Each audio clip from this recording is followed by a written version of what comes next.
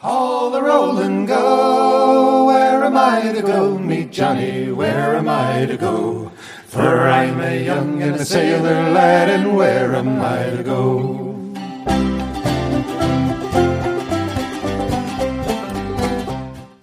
Hello, and welcome to Where Am I to Go podcast.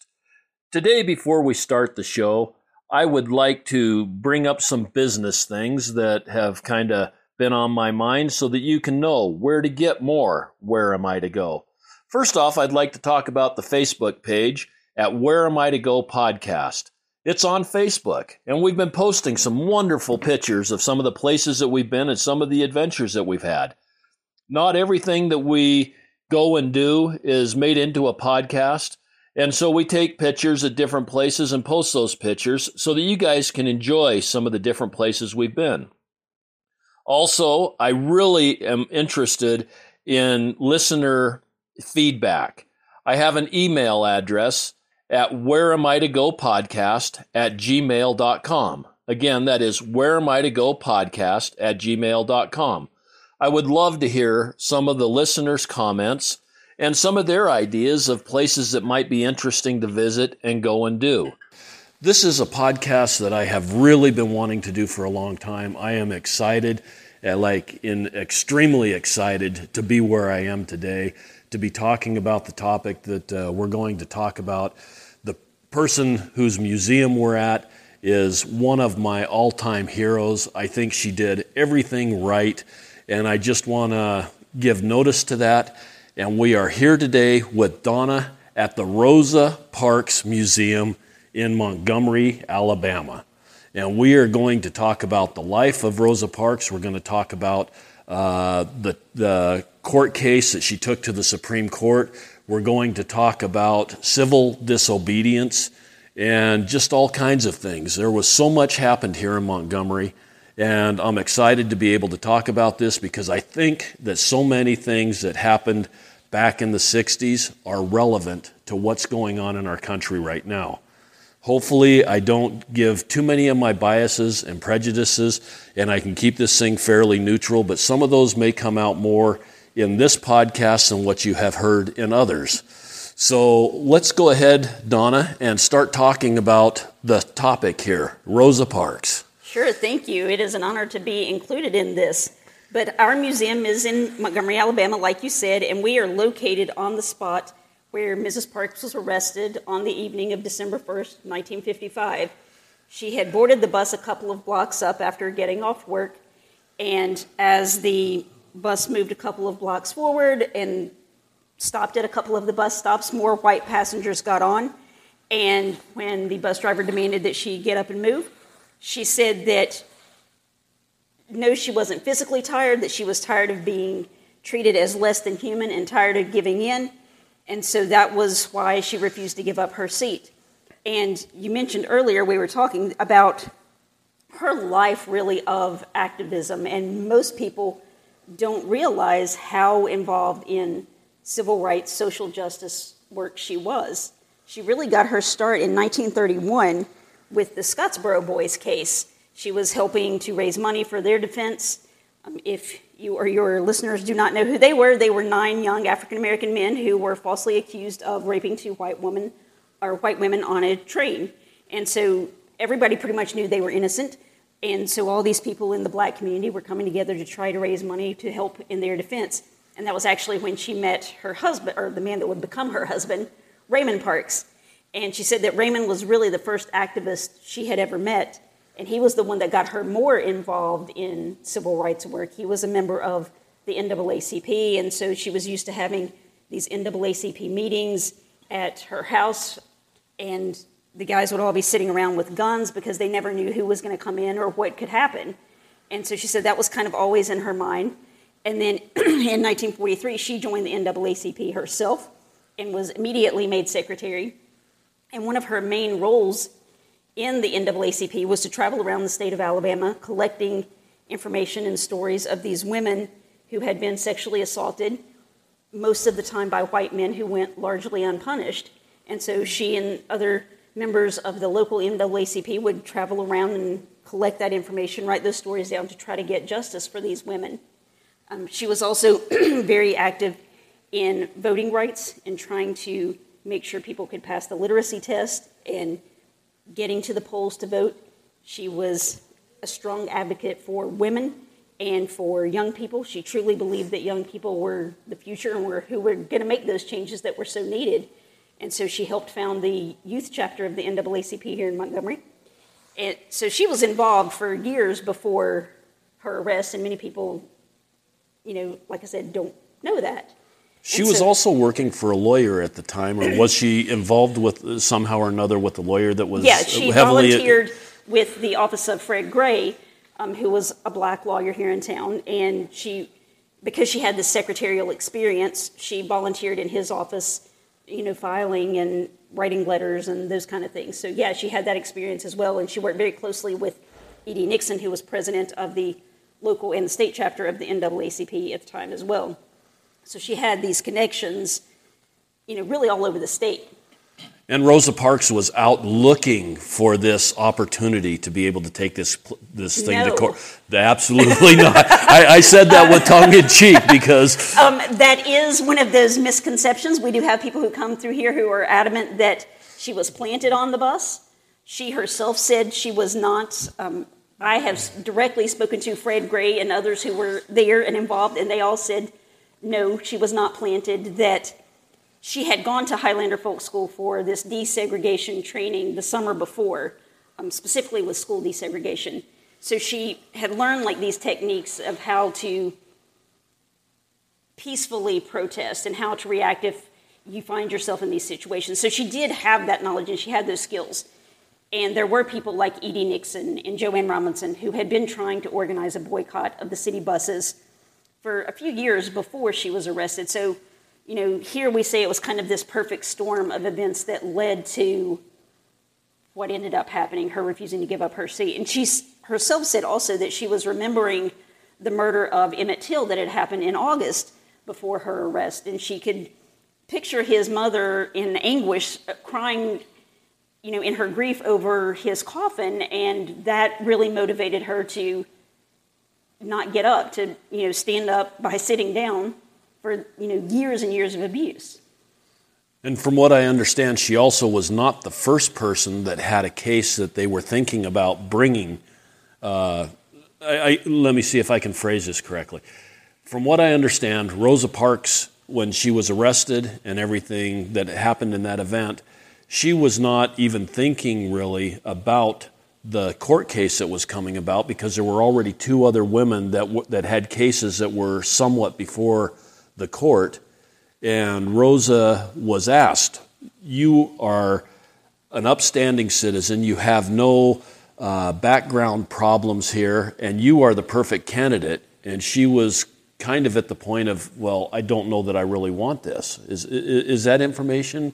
You are mostly right. Okay. There was 15-year-old Claudette Colvin who was arrested in March before Rosa Parks was arrested. E.D. Nixon and Joanne Robinson had tried to organize a boycott around her. Many people in the black community felt she was too young to kind of shoulder this burden of this boycott they were trying to organize. And, she was known to have kind of a smart mouth, and so people didn't like that.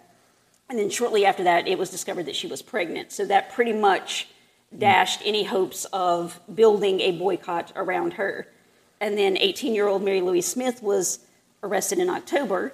Again, E.D. Nixon and Joanne Robinson tried to organize a boycott, and again, they were unsuccessful. Many of those same people still felt that she was too young at 18. She also came from the poorer side of Montgomery, and her father was rumored to be a drunk, and so they didn't feel that she would be an upstanding enough person really to lead this movement either. And so, like you said, though, when Rosa Parks was arrested, they felt that finally they may have kind of this perfect candidate who could be this test case, because she was married, she was 42 years old, she had a stable job as a seamstress at a department store down the street. She was involved in her church very deeply, and in the NAACP chapter. And so they felt that if the opposition tried to attack her character or find something, that they would not be as easy, or it wouldn't be as easy to do as it would be with the other younger women that had come before her. Right. Okay. Was she kind of reluctant to use herself? Initially, and her husband and her mother lived with them. They also did not want her to move forward when Edie Nixon and Joanne Robinson and Fred Gray came to her and asked her. But she thought about it a little and realized that, it's time that we do attack the bus laws.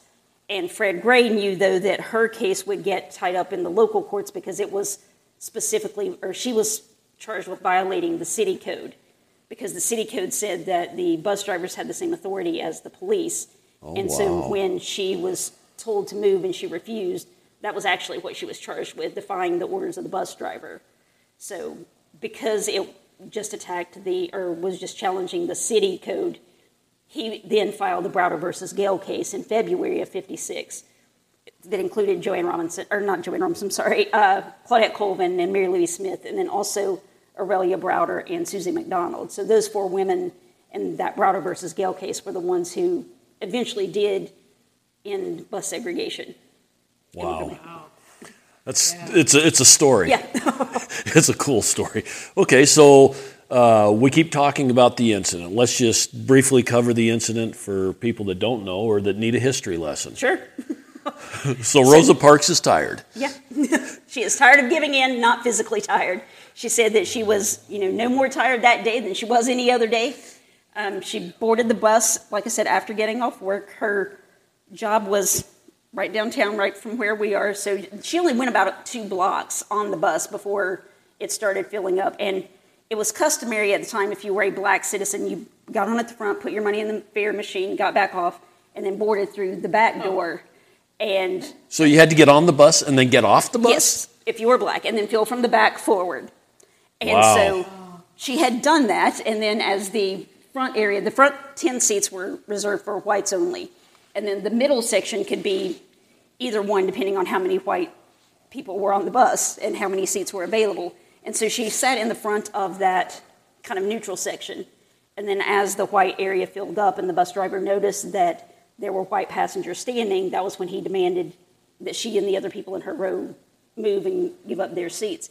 And she had actually had a run-in with that same bus driver in 1943, where, again, it was customary that you get in, put your money off, and get off. But the back of the bus was too crowded for her to get on that night in 1943. And so she was going to make her way down the front.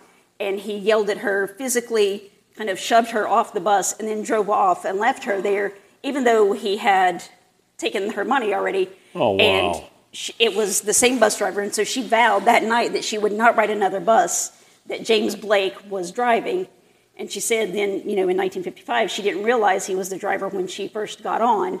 And then when he started yelling at her, she realized that he was this same guy. And he was one of the more notorious bus drivers in the city for kind of abusing his power.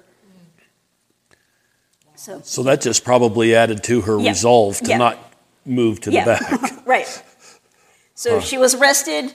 He said that, if you don't give up or get up, then I'm going to call the police and have you arrested. She said, you may do that. So he did, and she was arrested, taken down to the county jail, spent a few hours, finally was allowed to make a phone call to her husband, who then got on the phone to Fred Gray and Edie Nixon, who contacted the police department to try to get her released. The police wouldn't really have anything to do with them because they were black. And so Fred Gray called on his friend, who was a white civil rights lawyer in Montgomery, Clifford Durr. And so Clifford Durr, Fred Gray, and Edie Nixon went down. Nixon paid the $100 to get her out on bail. And then they went to her house, and all those other people, including Joanne Robinson, were all there. And then that was when they were asking her if she would be willing to kind of be the face of this case that this boycott that they were planning of the city buses.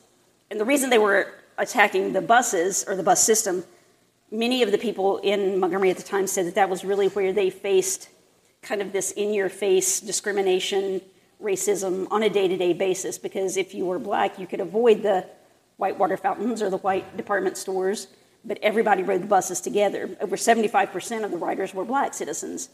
And so that was really where they faced the constant name-calling, being spit on, shoved, and all this stuff. So that was why they decided to attack the bus system first.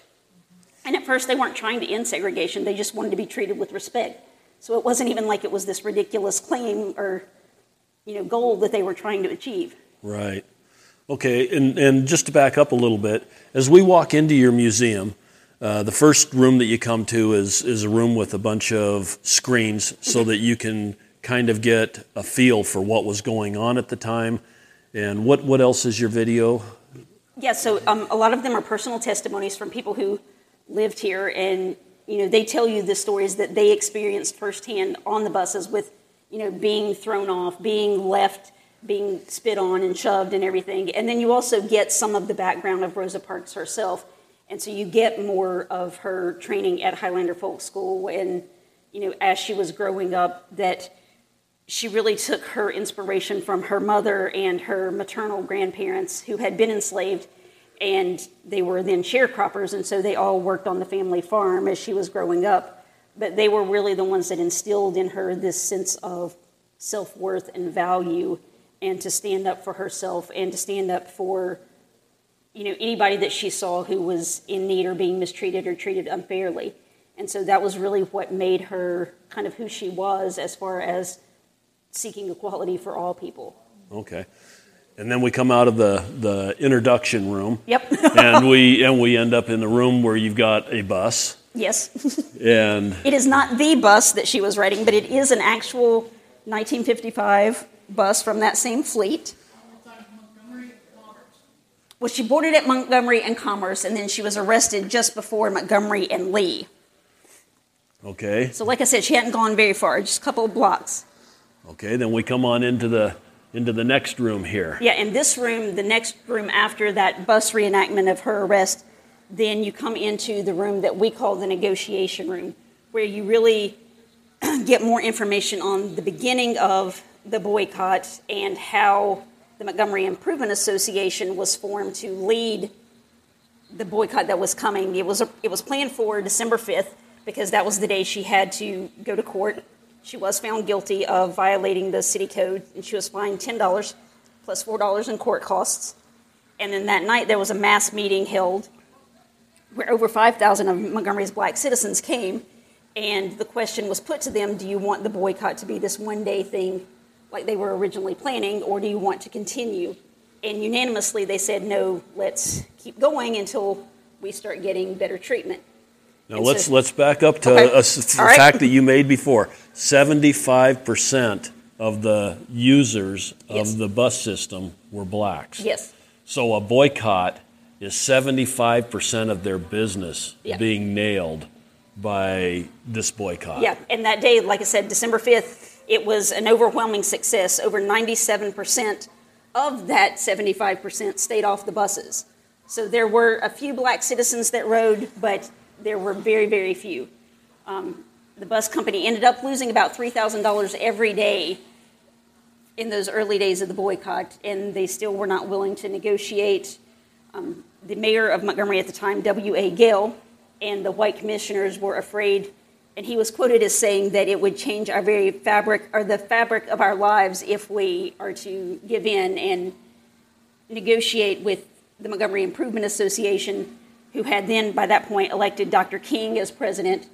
And Dr. King was new, really, to civil rights at the time. He was 24 when he moved to Montgomery. He was 26 when the boycott ended. So he was very young. He hadn't really gotten the reputation or the knowledge, really, of civil disobedience and these mass protests that we now know him to have had. He did have this understanding of Gandhi and Gandhian principles that he had followed. See, now, I'm going to show my ignorance. Okay. It's pretty easy for me to do. I grew up in the 60s, and I remember seeing the protests and the riots and all of that kind of stuff. And I remember a lot of people saying that Martin Luther King, everywhere he went, he caused problems, he caused riots, he caused disturbances. But in the last 5 years or so, I have read a couple of books that are just Martin Luther King's speeches. And I've come to the conclusion that Martin Luther King was actually very much a pacifist. He abhorred violence in any form. And when people would come to him saying, we need to do a violent overthrow, he was the first one to say, no, we need to do this peacefully. We can't have them looking at us as violent and trying to overthrow. They need to look at us as men that are willing to force changes to happen through peaceful means. Yeah, you're absolutely right. And, you know, I ended up gaining a lot of respect for Martin Luther King that I didn't have before, but that was more my product of the 60s and the people around me, I think's interpretation of what Martin Luther King was doing. And if anybody has that view, I strongly encourage you to get a couple of books that have his speeches written out, because there's no violence anywhere in it. So, Rosa Parks, in one of her books, talks about this particular instance where he was speaking, and this guy, you know, jumped up and punched him in the face, really, and you know, all the people that were there with him pretty much jumped on the guy and wanted him, you know, arrested or wanted to beat him up themselves. And King said, no, you know, I understand where he's coming from, his frustrations, let him go. And so, yeah, it's just, you know, one in many instances where he displayed his pacifism, like you said. And right. Even when his house was bombed at the end of January and this crowd had gathered, and actually when we move into the next room there, we'll see some of those newspaper clippings from when his house was bombed, and this crowd had gathered, and they wanted revenge on the people they suspected had bombed his house. And he told them, no, lay down your weapons, go home. You know, he who lives by the sword dies by the sword, and reminded them that the only way, like you said, that they were going to be successful was through peace and nonviolence. So, yeah, and, you know, we see some of the same things, like you said, that are going on today with people calling many of the protesters, you know, Rosa Parks was called an agitator, King was called an agitator, so many of the others were called agitators, but they were advocating peaceful civil disobedience. Right. And that's the civil disobedience part is the cool part. Okay, so we've got a couple of different displays here. This one's got, explain this one. It's got some books, it's got a Christmas tree, it's got some shoes, and... Yeah, so this display is meant to be symbolic, and if you were here in person, there's a panel right next to it where you can touch, it's a touch screen, and right. You can touch on the different areas, and it will give further explanation, but the books, you know, symbolize how, you know, this was after Brown versus Board of Education, but the schools were still, even though they were integrated, the black children were often treated unfairly or did not have the same supplies or resources that the white kids had. And then, you know, the colored section is just symbolic of so many of the areas that were still under Jim Crow segregation for, you know, about another 10 years even after the boycott. Okay. Yeah. And then on the other side, you've got several videos playing along with a big diorama of yeah, so if you're looking at different from one angle, it's the mass meeting that night, December 5th at Holt Street Baptist Church.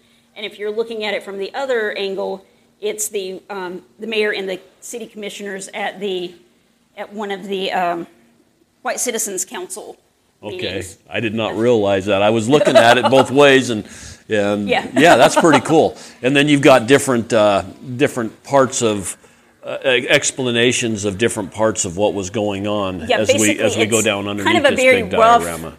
Timeline, and part of it talks about how the Montgomery Improvement Association was formed, and then the list of demands that they made of the bus company and the city leaders. Again, they weren't looking to end segregation. They had 3 demands for putting an end to the boycott. 1, that they be treated fairly. 2, that they have first come, first served seating.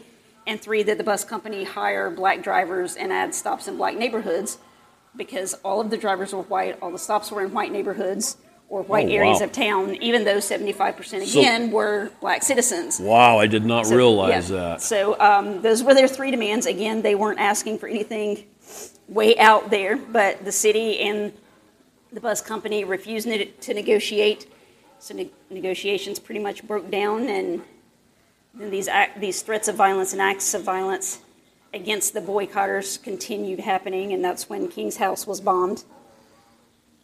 Okay, and you were talking $3,000 a day is what it was costing the bus Yes. company, but we're talking $1965. $1955, which Yes. equates to what About nowadays? $137. Or no, I'm sorry, 27. The $137 was her fine for. Okay, But right. it's $27,000 a day Okay.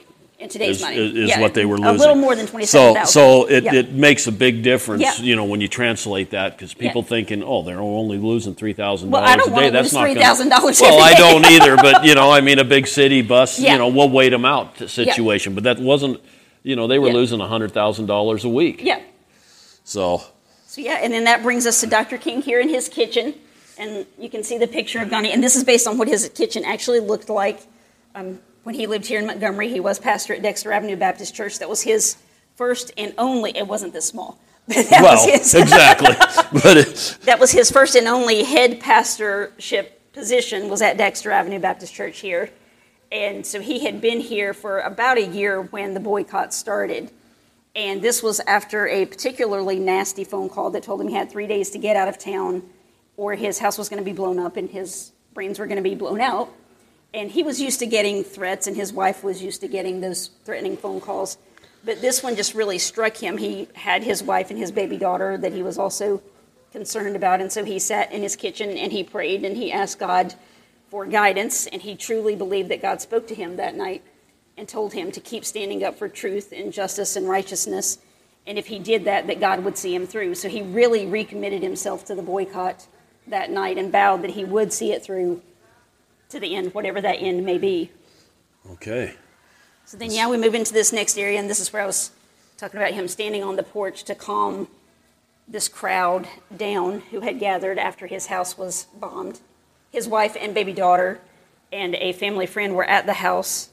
Luckily, Mrs. King heard a noise on the porch and grabbed the baby, and they all ran to the back when the dynamite exploded.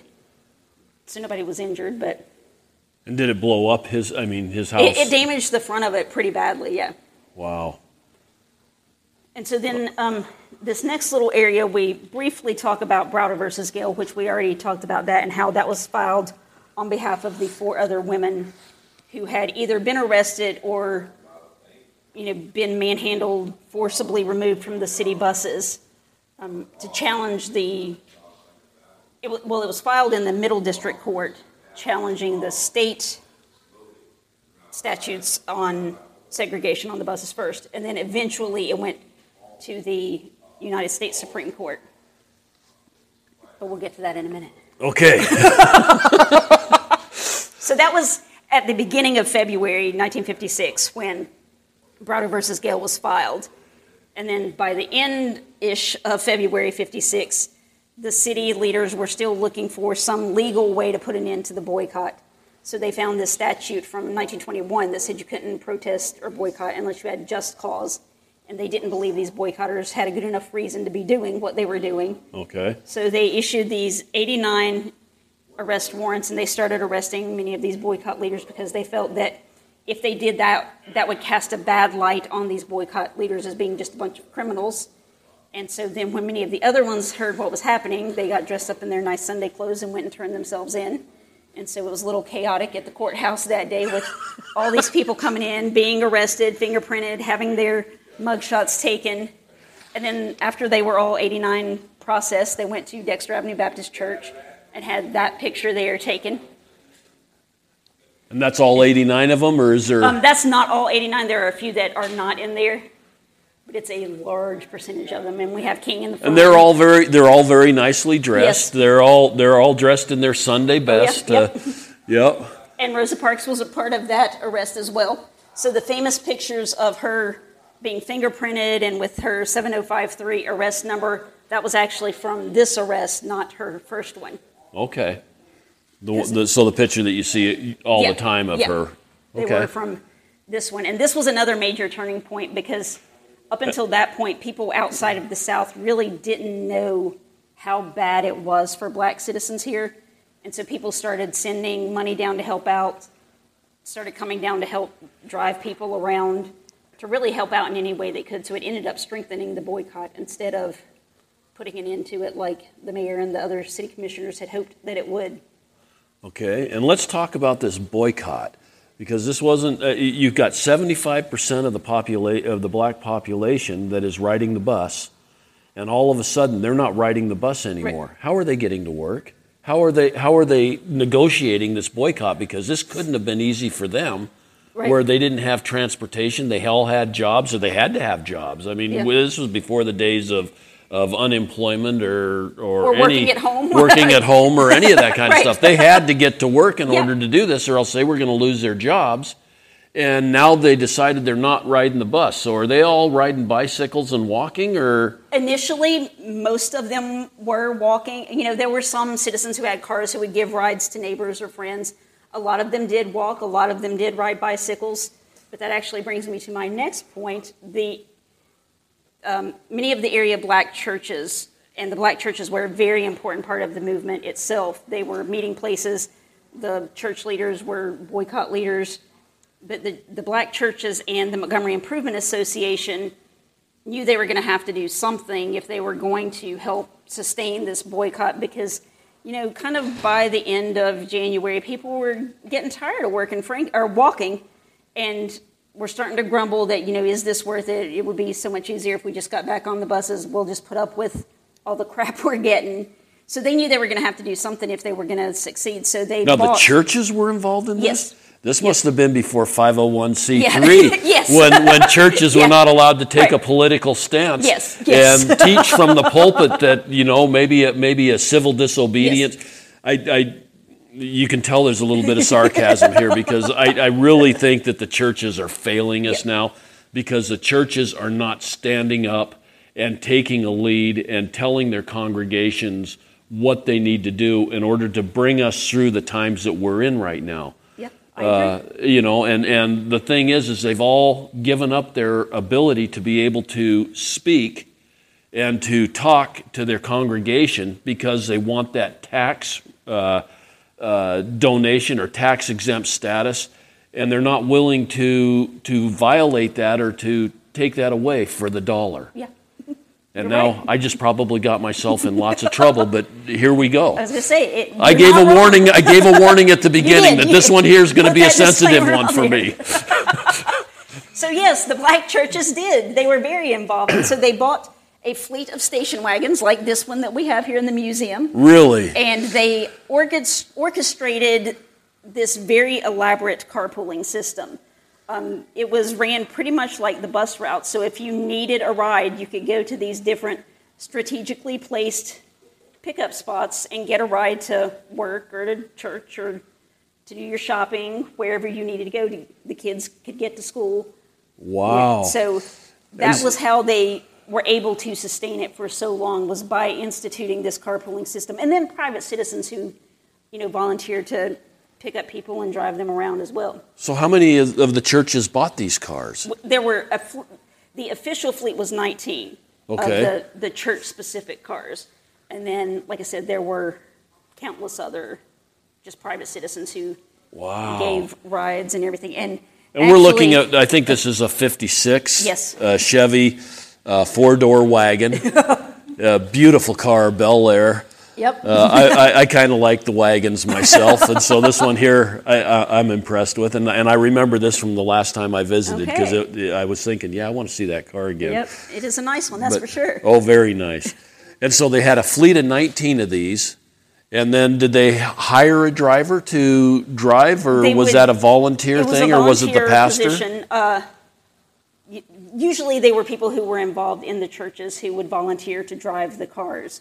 But it wasn't like it was this particular guy's car. They would have multiple drivers. But they could not take any money, because the city would not allow them to operate as taxis, because they wouldn't issue them taxi licenses or insure them as taxis.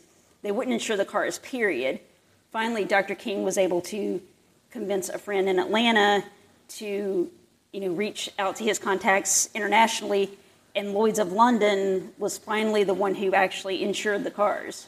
Wow. And that was partially because they were trying to make reparations for their part in the transatlantic slave trade. Okay. So, we have all of these connections. But yeah, so during this time also, because the bus company was losing $3,000 every day, and that was a major hit to the city's finances, they had instituted this get tough policy where they really stepped up surveillance. And so we have this big picture here, and you can see the 3 motorcycle police watching the E.L. Posey parking lot, which was one of the major pickup spots of the carpooling system. And they would keep very detailed surveillance records of who was driving the car, which church was associated with the car, who was being dropped off and picked up. And if they saw any money exchange hands, then they could find the driver or the church, or they could arrest the driver as well. So they, like I said, couldn't take any money or had to be sneaky about it. Well, who financed the cars? Was that done from people outside of the town, or was offerings at the weekly mass meetings? Also at church on Sundays, they would take up special collection for any of the maintenance to buy gas. And then one of the other major funders we'll get to in just a second.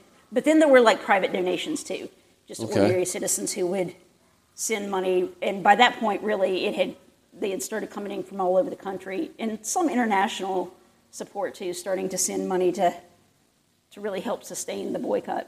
Wow, that is so cool. And the thing that I find so cool is that the community gathered together and they all agreed to do this. I mean, it's not like 1 or 2 people deciding they're not going to go to Walmart because they don't like where Walmart purchases their stuff. That's pretty ineffective when you've got 10,000 others going. But in order to make the change, the community came together and made the change.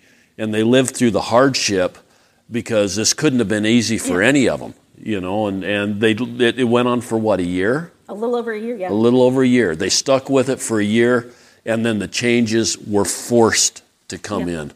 That is just, to me, that's the story. Yeah, so, all this, during this time and everything, that Browder versus Gale case is going through the court system. The Middle District Court ruled that it was unconstitutional to segregate on the city buses. Of course, the mayor and the white city councilors were not happy about that, so they immediately appealed. Finally, it went to the Alabama Supreme Court.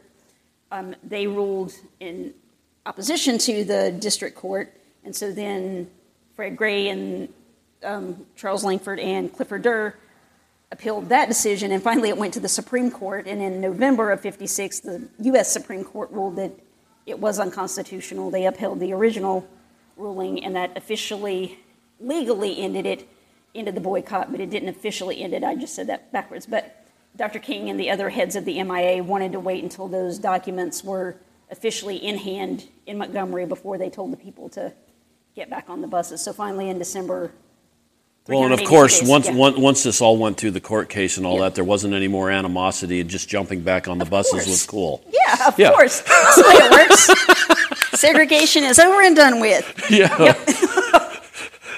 Okay, we're going to take a quick sponsor break here, and then we'll be right back.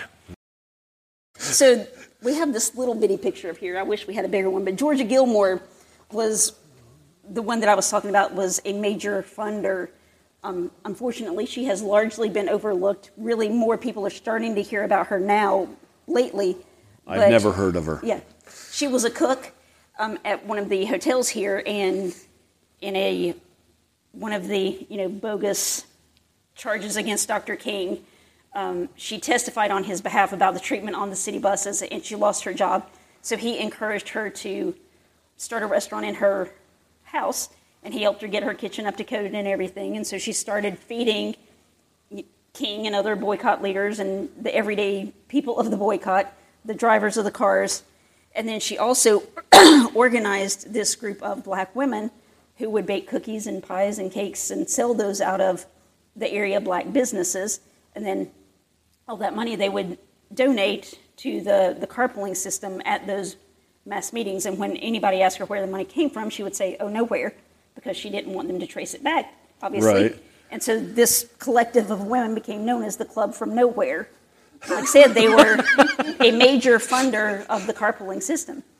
Okay, and I was just reading here, it says that they had 350 cars that they used. Now, they bought the 19 new cars, but they had 350 cars in there carpooling system. Like I said, the private citizens that would Yeah, volunteer I didn't realize that it was that big. Yeah. That's a lot of cars. That's a It lot is, of drivers and people that are putting themselves out at their own expense. I mean, maybe a little bit coming in here and there to make this thing work. Yeah, and we have an image over here of Jeannie Gratz, and she and her husband, well, he was a pastor. He was a white pastor at an all-black church, Trinity Lutheran Church here in Montgomery, and they were, strong advocates for equality, desegregation, and they were friends and neighbors they were neighbors of Rosa Parks and then became very good friends with Rosa Parks, and they were very involved in the boycott itself. Reverend Gratz was the only white board member of the MIA,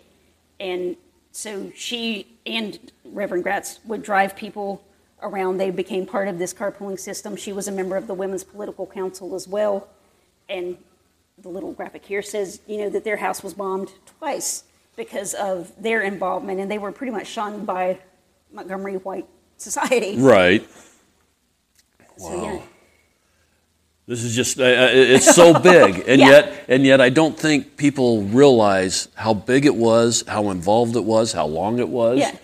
And it's just such a cool part of history. I agree. And this museum is an awesome museum. Well, thank you. We try. So, okay. So, yeah, finally, toward the end of December 56, those court documents did arrive. And so King and the other heads of the MIA officially declared an end to the boycott. And what's MIA stand for? Montgomery Improvement Association. Okay. So December 21st, 1956, 382 days after it started, the boycott officially ended when people got back on the buses for the first time in 13 months. And so now everybody could get on at the front and go sit wherever, so you didn't have to get off and go to the back anymore. But, there were still roughly about a year after, there were still, buses being shot at, people being manhandled, name-called, shoved.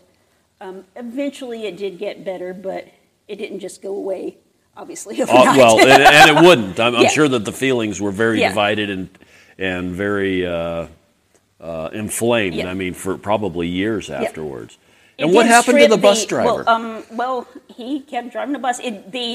The ruling did strip after the ruling, that one didn't particularly deal with it, but it did strip the police authority from the bus drivers.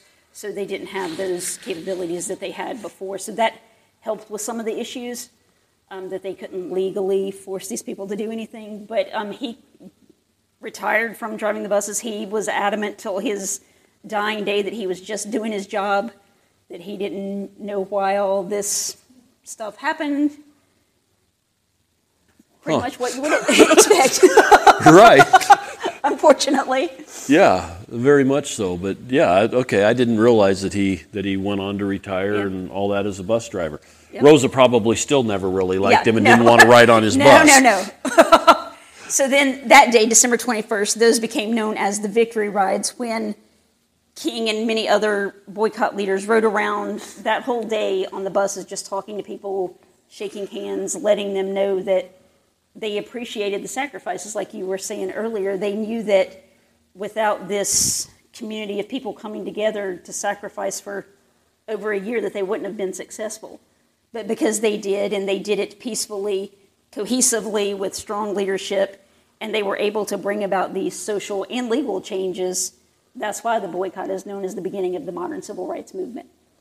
Okay. And then they moved on from there to different places. Martin Luther King was all over the place. Yeah. Speaking and stuff. Was he involved in other boycotts or protests? Or He was. He and Reverend Abernathy, who was sitting next to him, formed the Southern Christian Leadership Conference, and they, went on to help organize. Well, and this is Glenn Smiley next to him. He had been trained in desegregation, kind of practices and civil disobedience, and so he came down after the boycott had started, but to help King and the other leaders keep it organized and kind of on track. And so these gentlemen, and there were some others obviously involved, who went on to organize like the March from Selma to Montgomery and the March on Washington and the sit-in. So even though they may not have directly been there, the techniques and things that were developed and used successfully here in Montgomery went on to these other events as communities. Okay. well. Yeah. Now, fortunately, segregation on the buses ended. Unfortunately, it took about another 10 years for legal segregation to really be done away with. We have this one picture over here that was after the boycott ended, but you can still see the segregated waiting, or the bus stop to get onto the buses. There was still the white waiting area and the colored waiting area. And the water fountains Yeah. segregated and schools and all of that kind of stuff. For everything for about another 10 years after. And there were several other court decisions that ended up having to break some of that stuff up, Yes, too. many, I don't know them off the top of my head, like who I was going to versus say who, but- Brown versus the school. Brown versus Board of Education was in 54. Oh, was it? So that Okay. was right before the All of this. boycott. And Okay. then there were countless others after that. Many of them that Fred Gray, who was Rosa Parks' lawyer and King's lawyer, went on to litigate. So he became known really as this impressive, and he is still alive practicing in Tuskegee, Alabama, but this great civil rights lawyer. He's still practicing? Yep. Like today? Yep. How old is this guy? I mean, he He's- had to have been 40 or... No, he was young then. He was like Was he? 25, right around there. In 19... In okay. 50, in Okay. 55, yeah. So he he's was- going to be... He's got to be pushing 80 anyway. Yeah, he's in his 80s, yeah. Wow. And he's still doing it. Yep, he's still doing it. That is awesome. The story, it'd be interesting to be able to talk to him Yep. and just get some of his story and some of what he's been through. He's been here a few times Has taking he? speaking engagements and things like that, yeah. So you've met the Oh, man. I have. Wow. He is one of the ones that I asked directly, was she planted on the bus? And he said no, so Well, I'm and- going to believe those people who were there. And Rosa said Yep. in her biography Yeah. or whatever, she said that she was not looking for that position, Yeah. but it just kind of befell her. Yep, exactly. So And then we have this pamphlet. yeah, We have little kids, we don't really talk about it, but with older kids and adults, then we'll hit on it. But it's from the Georgia Commission on Education in 1957. And Rosa Parks, before and after her arrest, had gone to training at Highlander Folk School, and Dr. King had gone there. Many other civil rights leaders went there for training on desegregation.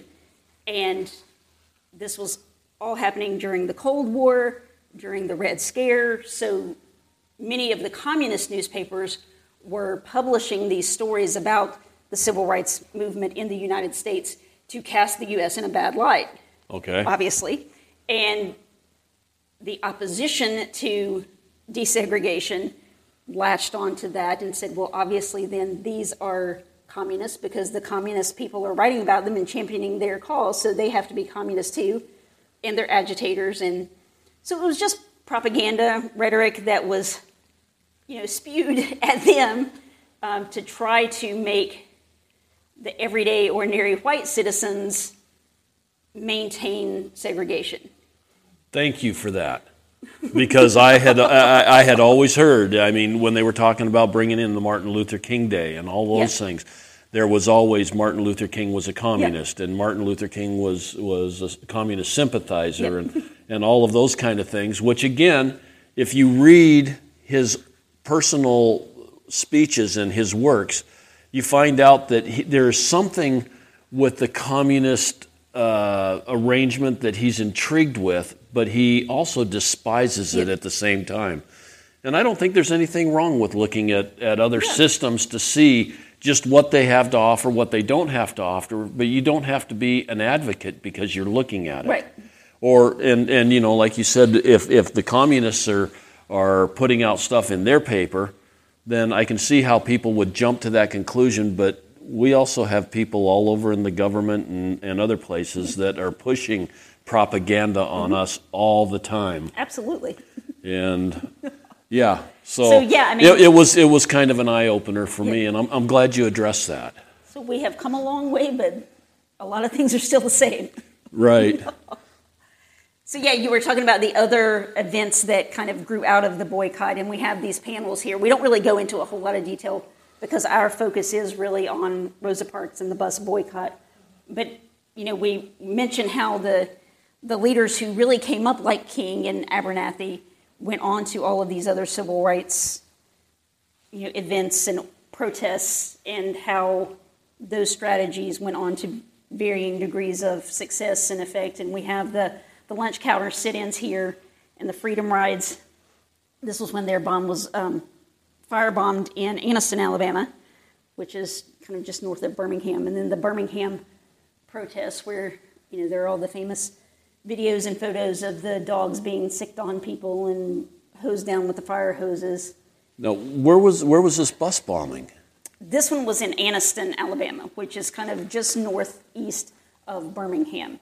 Okay. And were there people on the bus when it was bombed, or they had just gotten off? Well, when the dynamite was first thrown at it, they were able to get off before it really blew up. And then a separate Freedom Rides came here, and there's actually a Freedom Rides museum about a block and a half around the corner from us. From when they arrived here, this was a separate bus, obviously, but they were dragged off and beaten here, and then they took refuge in First Baptist Church, which is on Ripley Street, until the National Guard came in and was able to get them back on a bus and send them on their way.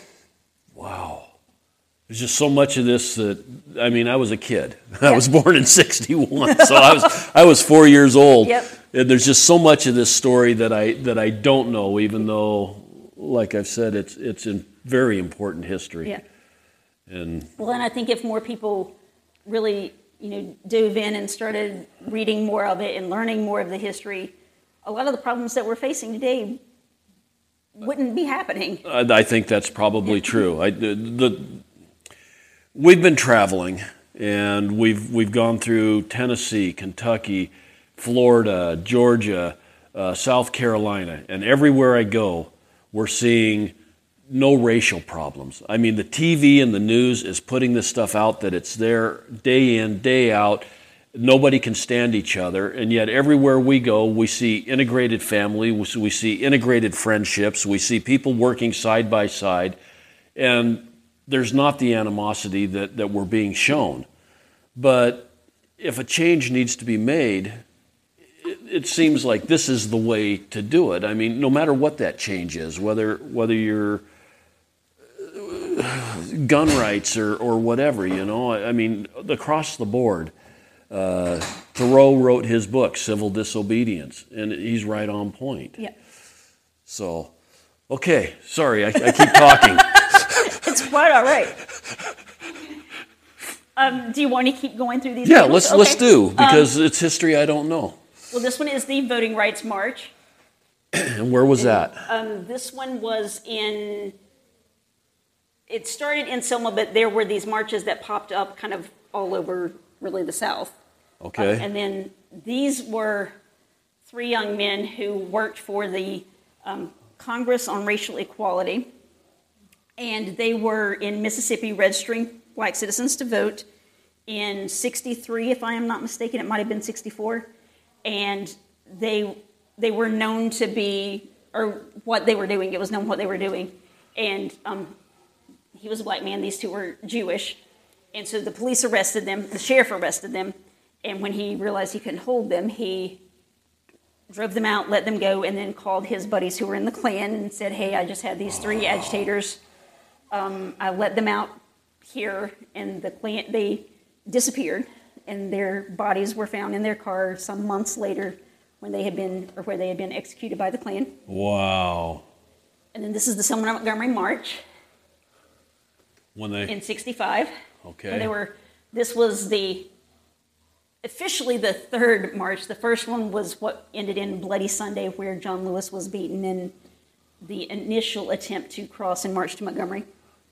And then King came, he wasn't at the first one, he came down for the second one, and they marched across the bridge, knelt, and then went back, and that rubbed a lot of people in the black community the wrong way because they thought they were going to march the whole way. And so finally, on the third one, they did march from Selma to Montgomery in support of voting rights. And how far was Selma from Montgomery? It's about 54 miles. That's a long walk. It is. And Rosa Parks did a bunch of that walk, if I remember right. She joined them when they got to the city of St. Jude, which is it's in Montgomery, but it's kind of the south part of Montgomery. And so she marched with them the kind of last leg of the march. to the Capitol here in Montgomery.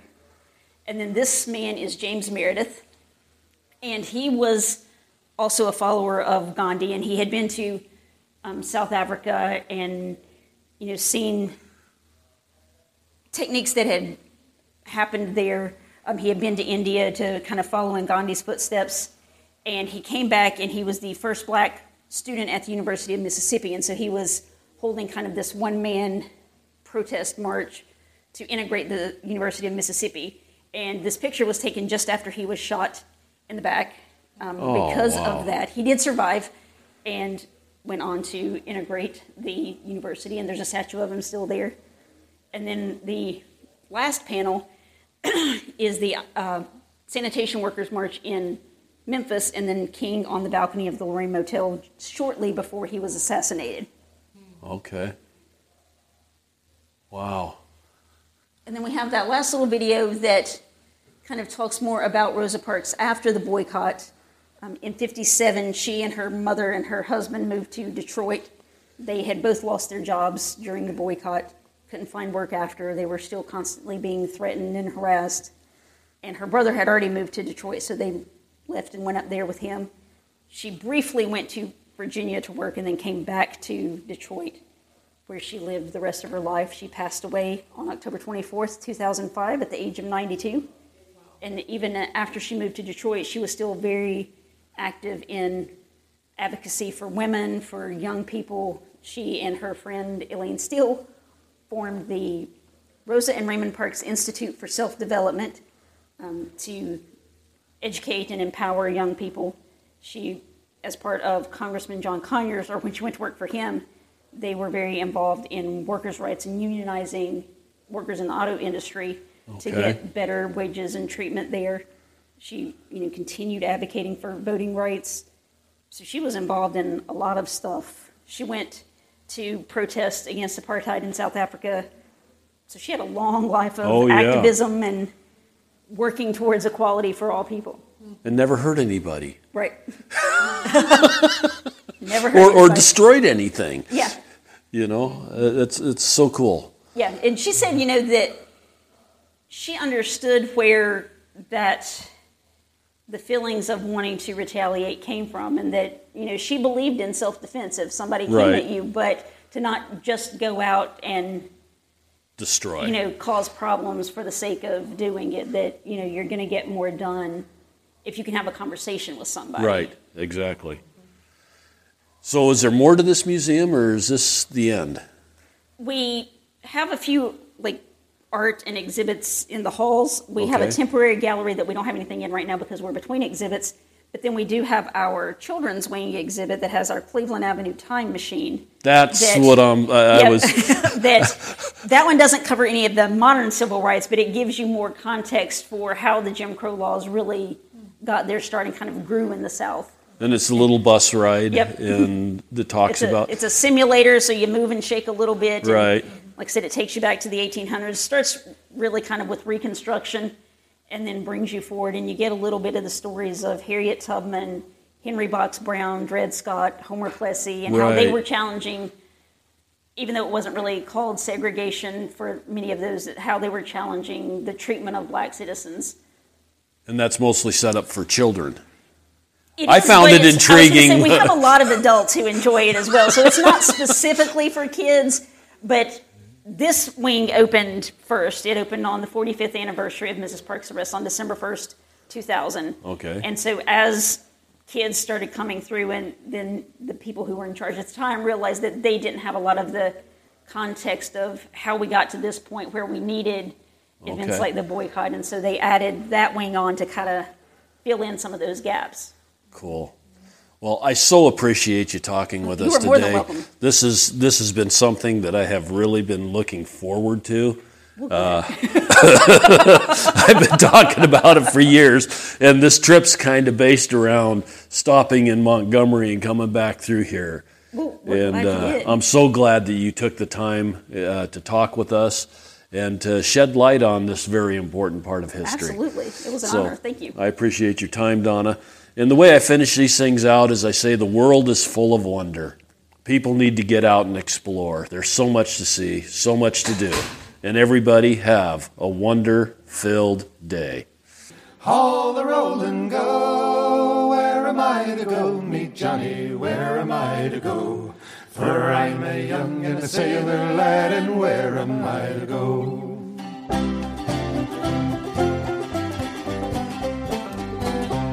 Pitch out along the topsail yard, that's where you're bound to go, Johnny. Way, hey, hey, haul the roll and go. It's out along the topsail yard, take the topsail. I'm a young and a sailor lad, and where am I to go? Oh, where am I to go? Meet Johnny, where am I to go? Johnny, way, hey, hey, haul the roll and go. Where am I to go? Meet Johnny, where am I to go? For I'm a young and a sailor lad, and where am I to go?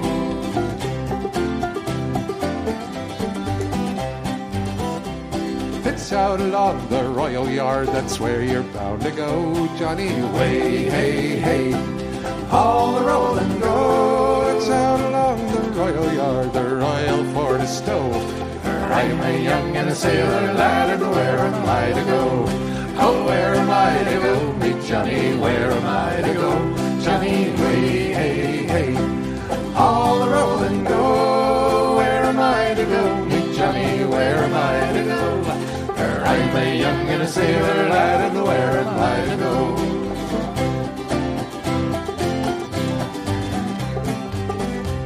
You're bound away around Cape Horn, that's where you're bound to go, Johnny. Way, hey, hey, haul the roll and go. You're bound away around Cape Horn amongst the ice and snow.